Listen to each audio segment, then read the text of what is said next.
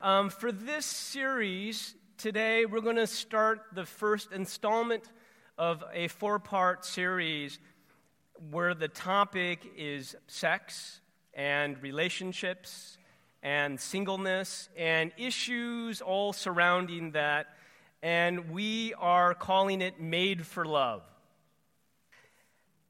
Once upon a time, I was providing premarital counseling for a couple, and it was session number 5, and session number 5 is where we talk about sex. And the woman, I have a lot of respect for her, very smart, very inquisitive, very serious about her faith. She says to me that she's, looking forward to this, and she said to me, I feel like I've learned so much about sex from watching the TV show Sex and the City. And I said, tell me what you've learned, because I think in a counseling context, it's important to understand context. Also, I was just really curious. I just wanted to know, right? So tell me what you've learned. And she says, well, first of all, I've learned that sexual compatibility is really, really important. She's like, do you think that's true? And then she says to me, I've also learned that women have, it seems like, because in the show, the women seem to have a power over men, because the withholding of sex can be a power that women can use to control men, right? Now, I have to admit in this part of the conversation, I'm just asking questions. I'm not coming against anything she said. I just want to know, because I was, in that sense, I was like, I've never had someone just explain it to me so clearly what TV teaches, and so I was just asking more questions. But I did come away from that conversation thinking, I think we really need to talk about sex at church. Because just living here in America, you're bombarded by message about sex all the time. And here's my friend who's learning about sex from TV and has all these unanswered questions. And maybe the questions remain unanswered because we don't really talk about sex that much at church. Or we never talk about sex at church. And it's just a dangerous thing for us to hear message about something so often, and then for the church to just be relatively silent about that issue. It's just dangerous.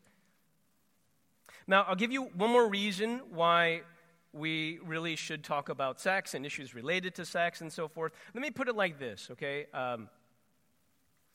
Take a good look at me. If I was a perfect 10 pastor in every way, every message, 10. Every counseling appointment, every decision, 10, right? But, okay, I have this one brokenness in my life, this one deep-seated sexual brokenness where secretly I am unfaithful to my wife. Would that be a problem? Would that be a problem for my ministry? Would that be a problem for my character? Would that be a problem for my relationship with God? Well, it would be. Some people would say, actually, Andrew, by having that deep-seated brokenness, you've actually disqualified yourself from ministry, or at least for a season. So I could be perfect in every way, but have this one thing, and you're telling me it would yes. Now, here's the thing. There are a lot of Christians who have, in a sense, disqualified themselves from ministry, from life with God, and are hurting themselves and their relationships just because of this one issue. Now you put this all together. We have a world constantly bombarding us with messages about sex. We have so many Christians who are hurting and relationships that are hurting because of sexual brokenness. And the church just cannot afford to be silent about it. We have to talk about it. We have to talk about the cross. We have to talk about Jesus. We have to talk about how he actually takes away shame and restores us. And we have to talk about the hope that's in Jesus.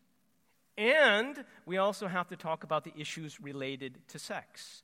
So I hope you can understand why we thought this was important to address for at least 4 weeks. Now, every message has a main idea. Every message has a main idea. And so for today's message, I'm just going to state it up front. Here it is. Sex is an amazing gift from God, designed as a means of knowing Him. Let me hear you guys say, knowing Him. And experiencing super glue community building. Can you guys say community building? With another person in a covenant of marriage. Nice, succinct, memorable. No. I mean, it's a little bit complicated, but we're going to work through. If you just remember those two things, sex is a God-given gift for knowing Him and experiencing community building on a very, very deep level, I think you'll be doing well. That's where we're going with the message. Now, I hope in this message to show that because it's designed by God, it is absolutely crucial to practice it God's way. He designed it. He designed it in a way for human flourishing. It needs to be embraced in that way. If it is not embraced in that way, it can do great, great harm. And I'm going to walk you through Scripture and try to show you that that is what Scripture indeed is saying. Okay, let's talk about history. Historically speaking, there have been countless attitudes about sex. First, some people see sex as a natural appetite. It's like eating. It's like sleeping. It's natural. It's a healthy appetite. Second view of sex. We're going to go through this quickly.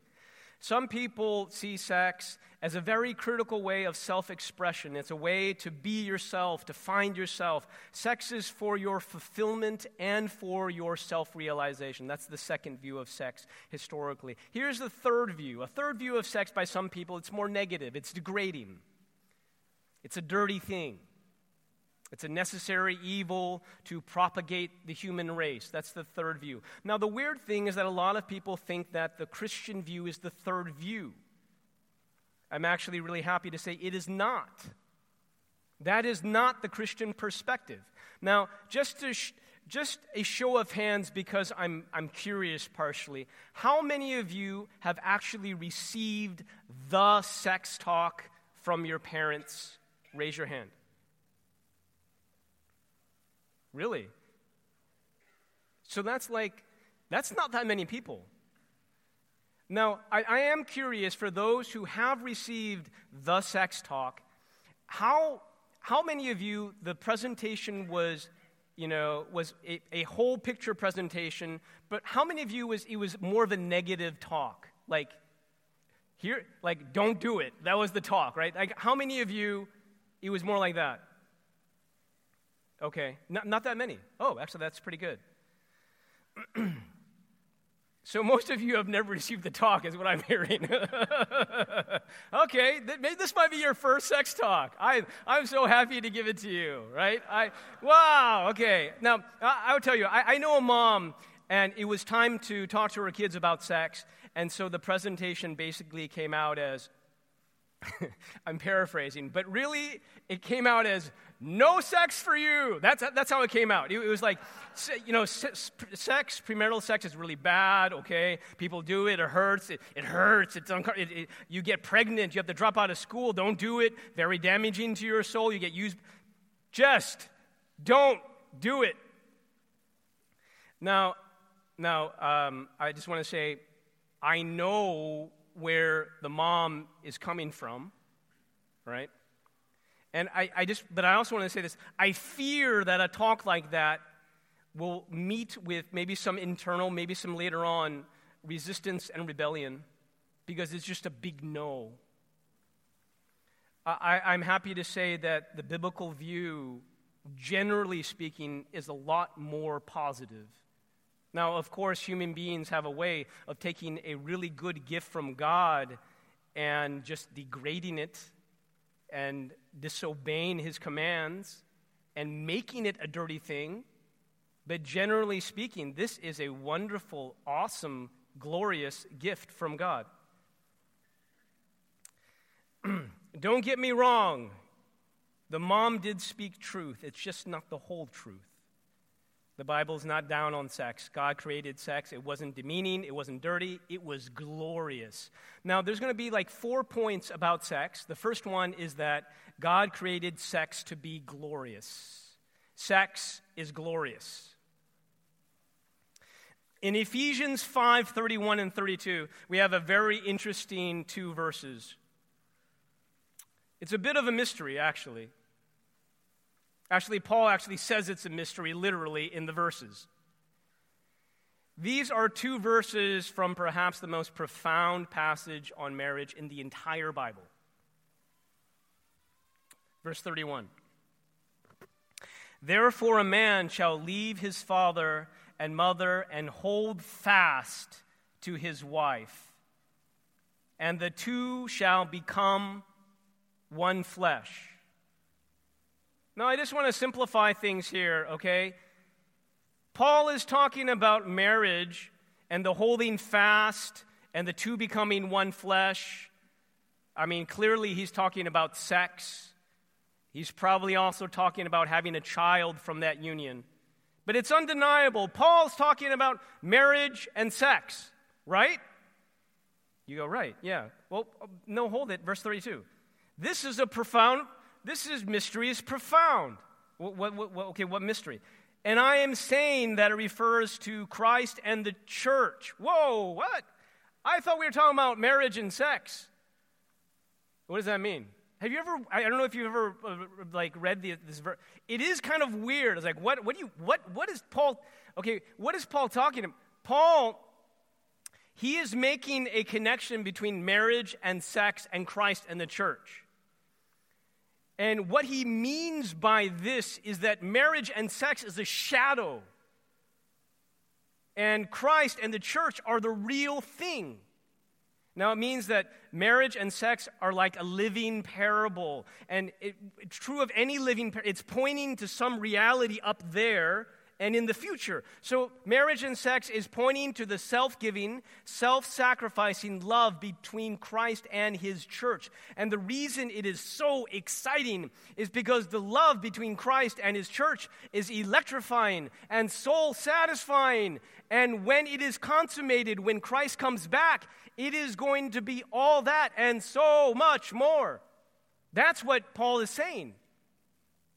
So what does this mean? Well, for people who are married and they have this covenant, the sex that you are having is a glorious thing, and it's pointing to some beautiful realities that are true right now and true to be consummated later on. And it's good now because it's going to be 1,000 times better later on. Now, I was just talking to married people, but this has huge implications for single people. What do I mean by that? I remember hearing someone say that they're being honest, and they're saying they're not really all that excited about Jesus coming back. And when you peel the layer, like, why? Well, it's because I never had sex yet. And I know that in the new age there won't be sex, and so I would rather, I don't want him to come back just yet. Now, I mean, with all grace to this brother who was thinking that, I don't think the brother really understands. Now, I will give you an example of what I mean, okay? So, Denny, can you just stand up? And Yan, can you just stand up for just a second, okay?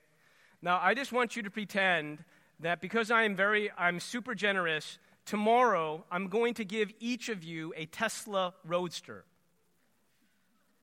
Great. Yes.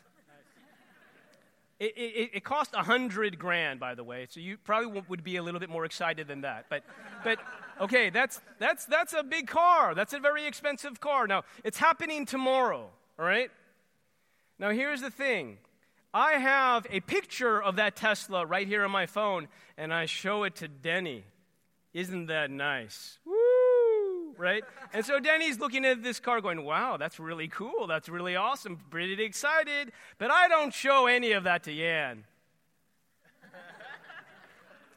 Tomorrow, they both get a Roadster. Now, here's my question. Did Yan miss anything by not seeing the picture? And the answer is no. He just got a roadster. He's going to be in that road. He's going to be cruising, right? He has not missed a thing. That is my point. Now, here's the thing. If sex is ultimate, and you're like, oh, I haven't had, well, yeah, I guess you're going to miss it. But if sex is pointing to the reality of an ultimate consummation, if you're a single, you won't miss a thing. It's the shadow. Don't you want the reality? And do you understand that the reality is going to be so much better? You guys can sit down. Now, I got to point this out. Because if sex were the ultimate, it would be an idol. And God has made it so that this thing is glorious, but it is not the ultimate. And if you don't have it, but you are in Christ, you will not miss a thing. Now, what does this do? This sets a foundation for those who are called to celibacy. And it says, you will not miss a thing. It is going to be so glorious. It is going to be so awesome. Maybe some of you are called to a season of celibacy. You will not miss a thing. And that needs to be said. Okay, point number 2. Sex is not for me, but for us. Sex is not for me, but for us. 1 Corinthians 7, 3-5. We're going to go through this in a quick way. The husband should give to his wife her conjugal rights, and likewise the wife to her husband. For the wife does not have authority over her own body, but the husband does. Likewise, the husband does not have authority over his own body, but the wife does. Do not deprive one another, except perhaps by agreement for a limited time. Now, let me try to explain this quickly. Conjugal rights means sexual relationships. I know this may not sound very romantic, but if you peel between the layers, it is actually quite sentimental. Now, let me explain what I mean by that. First of all, this passage is very egalitarian. It's written in a Roman culture where the norm is that you have sex with your spouse to produce an heir.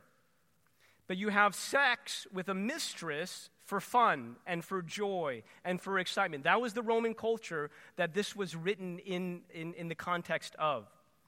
But what you see here is Paul saying, no. Have fun and joy and delight with your spouse. Do not deprive one. What does deprive mean? It's to withhold something that you would enjoy, that the other person would enjoy.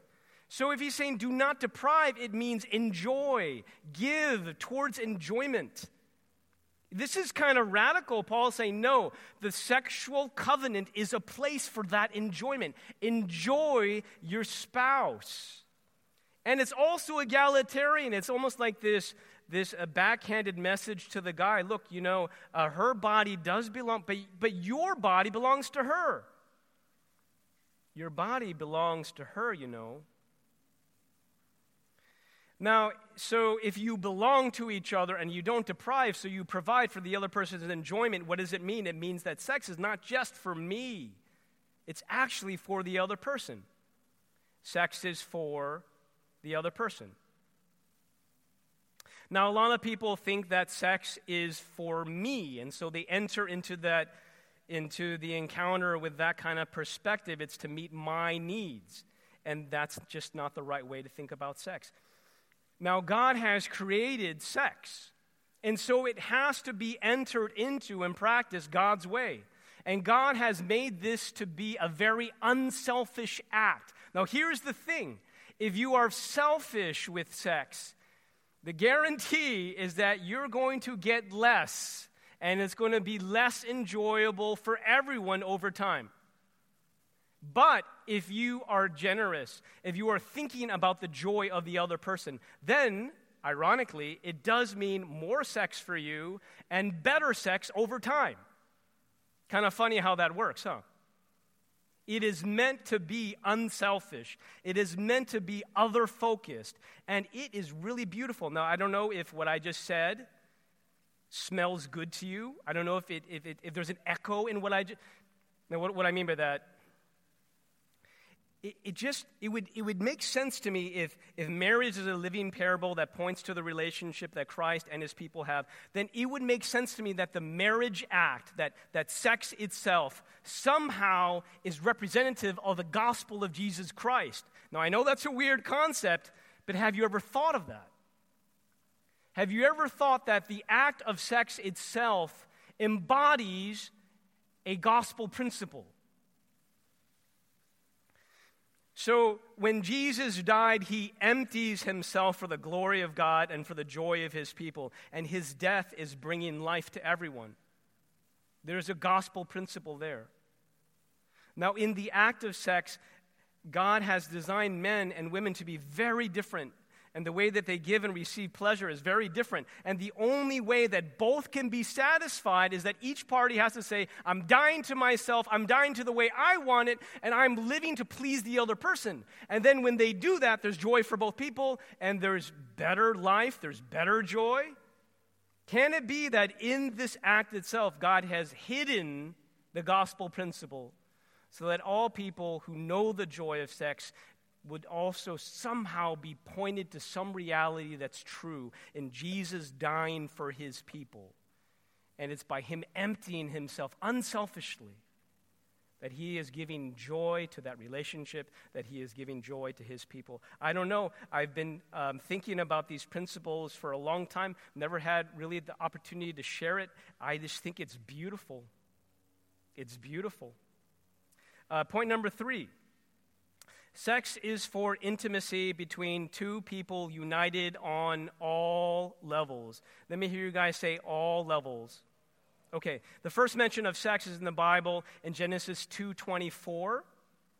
And if you're turning there, you probably want to put another finger on 1 Corinthians 6:17. I'm going to go through these pretty quickly. Therefore a man shall leave his father and his mother and hold fast to his wife, and they shall become one flesh. Now the word one flesh, it's a figure of speech, where it's one part that's being used to represent a whole.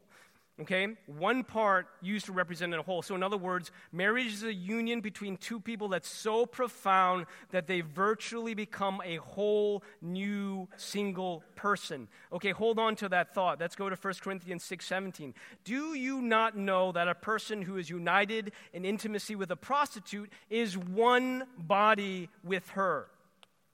So sex is not just sex, it's not just one thing, it's not just a physical act. But Paul is saying that if you have sex with a prostitute, you are one fleshing with her. Okay? You are one fleshing with her, which means that sex is sacred because it co-creates a new soul. Or put it like this, it's two atoms, some of you will appreciate, it's two atoms coming together to form a whole new compound. It's a molecule. It's a different entity. You become a new soul, in a sense. It means that you merge in a legal way, in a social way, in an economic way, in an emotional way. It means you lose your independence. It means you're fused and you're merged into one. Now, sex is perhaps the most powerful, God-created way for a person to give their entire self to another person, okay? That's in the design. Now, one more verse. This is from 1 Corinthians 6:18, and Paul writes this: flee from sexual immorality. Okay, you've probably heard that message before, but there's more. I want you to look at the reason why. Why should I flee from sexual immorality? Look at the reason that Paul gives. Every other sin a person commits is outside the body, but the sexually immoral person sins against his own body. So why is it unwise and why is it hurtful on multiple levels for us to have sex outside of marriage? Well, reason number one that Paul gives is that it's really actually hurtful to you. Now, you're going to have to explain that, Pastor Andrew. Why is it hurtful to me? This is perhaps the best way that I can explain it. Okay, so I'm explaining that the act of sex is like two atoms coming together and they're bonded to form a molecule. So in a sense, the act of sex, it's like a super glue. Now, I don't know if you've thought of sex like that. I definitely know that on TV, that's not how it's demonstrated. But if it has this complete fusion quality, then sex is like a super glue. So sex, in a sense, is like duct tape, right? So everyone, when they're born, they have like a strip of duct tape, and that's their soul, right? Now, when you have sex with another person, it's like your soul is fused. It's duct taping to another person, and you're becoming this one single new molecule individual. Now, here's the thing. Do I want to take my duct tape and some people are backing away. I get that. Okay. And do I want to like merge it over here, right? Do I want to do that? And if this person is not my spouse and willing to merge with me on every level, or do I want to go a little bit over here and do that? Or maybe it's a longer-term relationship, but they're not willing to give their entire self to me for all of their life. Do I want to go over here? Now, every time I do that, what's happening to my duct tape? It's getting less sticky. Yes. Now, let me tell you something, guys. In marriage and in life, this world is really hard. You're talking to a person who's married. Marriage is tough.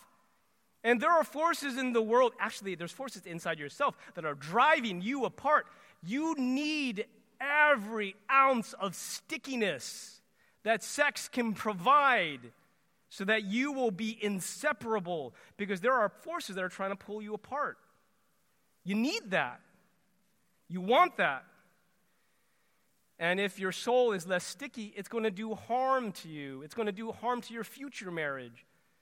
And I don't want that for you. I don't think you want that for you. I don't think God wants that for you. So there's practical implications. The idea is that God has designed it in a way that if you obey Him, not only are you an obedient child, but you're doing what's best for you and for your life and for your soul and for your future marriage. Now, having said that, I want you to know that if you have had sex outside of marriage, I want to talk to you about a different message. No shame. Last message and everything that we talked about on Easter totally applies to you in every way, which means that when Jesus died on the cross, all the shame, whatever you did that was unlawful according to what God has commanded, that went on the cross. There's no shame for you. There's new hope. There's new life. There's forgiveness and new joy. I do want you to hear that. I remember one time I was having dinner with a bunch of guys, and these are guys just keeping it really real, and I appreciate that conversation. We're talking about sex. And these guys, pretty much the ones who were talking the most, they had sex with multiple partners. And they were sharing with me how hard it is to find the right person and to get married and to settle down. So one person was just being really honest with me, and he says, I had this girlfriend, and we were very sexually compatible, but she didn't have this, and she didn't have that, and so we broke up. And then sometime later, I found another girl, and she had those other things that the other woman didn't have, but our sexual compatibility wasn't there, so we broke up. And so at this moment, I'm in this conversation, he turns to me and says, "What about you? Do you ever have that problem?" And I looked around, I'm like, I'm the only married person here. And so I said, well, honestly, I haven't really been with anyone else. I've only been with Raina. And so we just kind of learned how to do it together. And then he turns to me and he goes, don't take this the wrong way, but he turned to me and goes, "Wow, ignorance is bliss." Now, I didn't take it like he was shaming me, because the context was that they were just having a bunch of problems that honestly I just didn't have. And I think at that point I started to realize that if you have had more than one partner, and it's just so practical, but I guess you compare.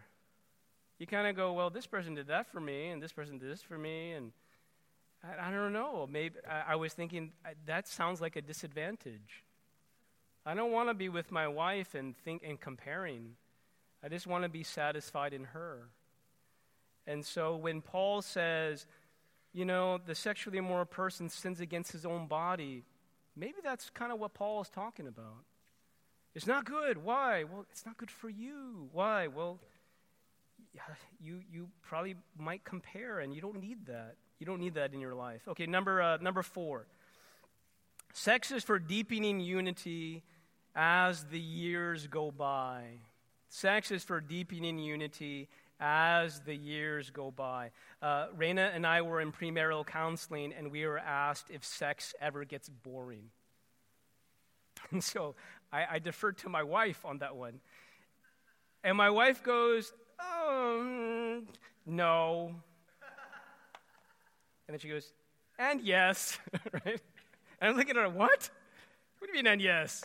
Here's what she said. She says, it loses the thrill of novelty, but it's deeper and it's richer as time goes on. That's pretty good, right? If sex is the unselfish, self-giving, self-sacrificing act of love, then it would make sense that it would be richer and deeper as time goes on.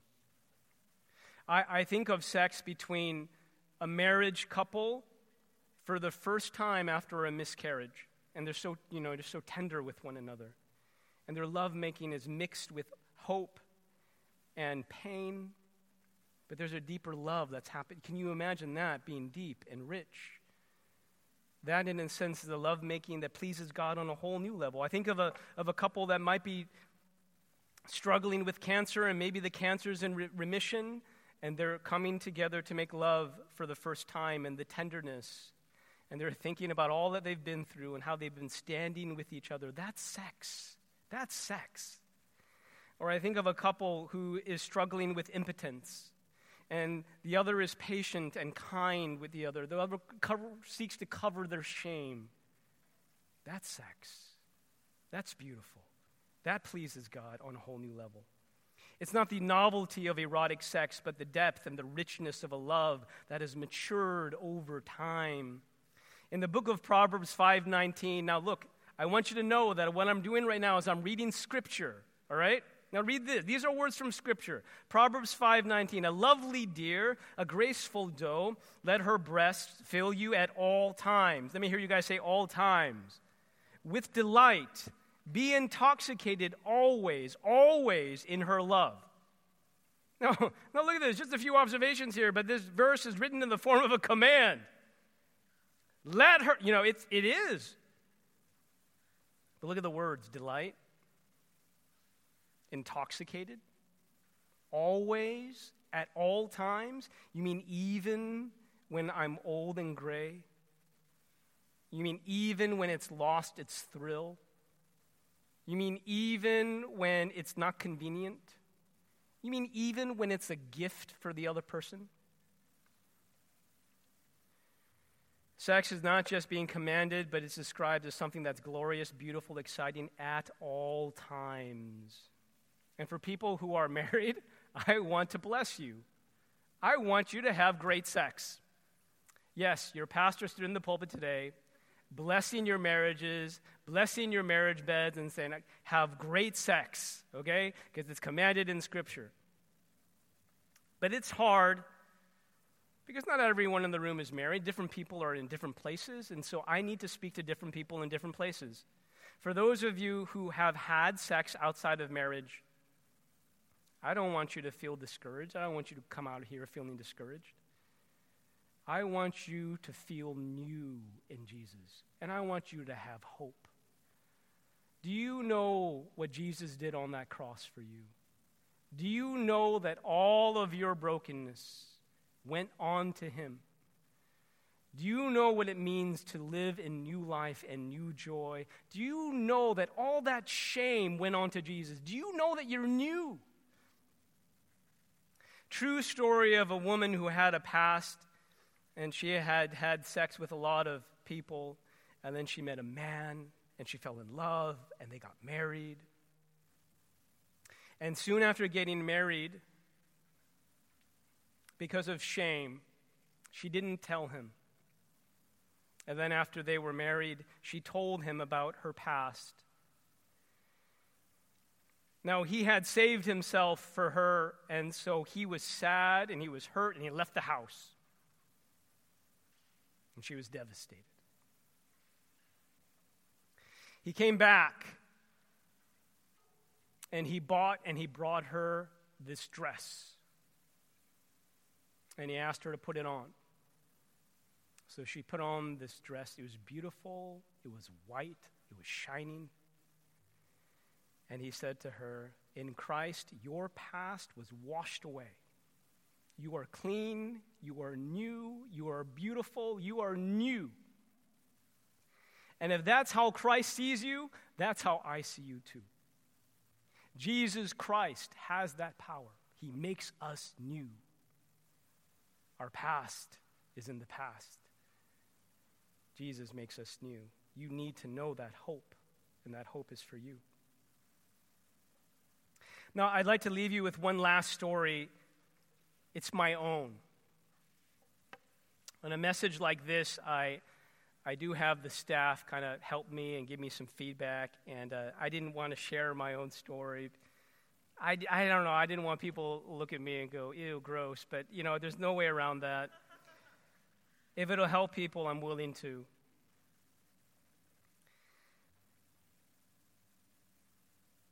When Rain and I started dating, we made an agreement that we wanted to be pure and holy before God. And so we made a physical boundary in our relationship. Now, I'm not going to be a Pharisee. I'm not going to say, hey, you have to have this boundary too. It just, for us, the way that we reasoned it, and this is the way that we made sense of it, is just, you know how marijuana is a gateway drug? You don't know that, good, but you're like, well, in my own history, yeah, it started with marijuana. It is a gateway drug by meaning that you start with that and then you're well on your way to other things. And so the way that we reasoned is that it must be the same thing with being physically intimate. What is the trigger? What is the gateway drug of physical intimacy? And we reasoned it's kissing. So we made a covenant with one another. We're not going to kiss until we get engaged, if we get engaged. And I'm just going to say, it was really hard. Okay? It was really hard. And here's the thing. I'm not perfect. It's like, here's the line. I'm telling you, we did everything as close to the line as possible. Okay? Like, you kissed on the neck, and right? It was really hard, especially for Raina.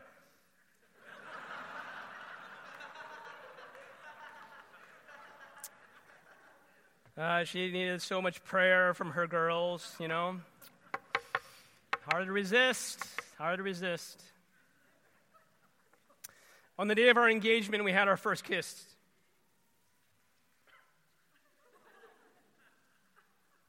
On the day of our wedding day, because we had premarital counseling, we decided, okay, we're not going to do it on the wedding night because we're all really tired, and we want to be at our peak performance. So we're not going to do it. But here's the thing. After 28 years of waiting, we're like, oh my gosh, we could. And so we did, because we didn't want to wait another day. And I would be lying to you if I didn't say that it was awesome and it was joyful, it was glorious.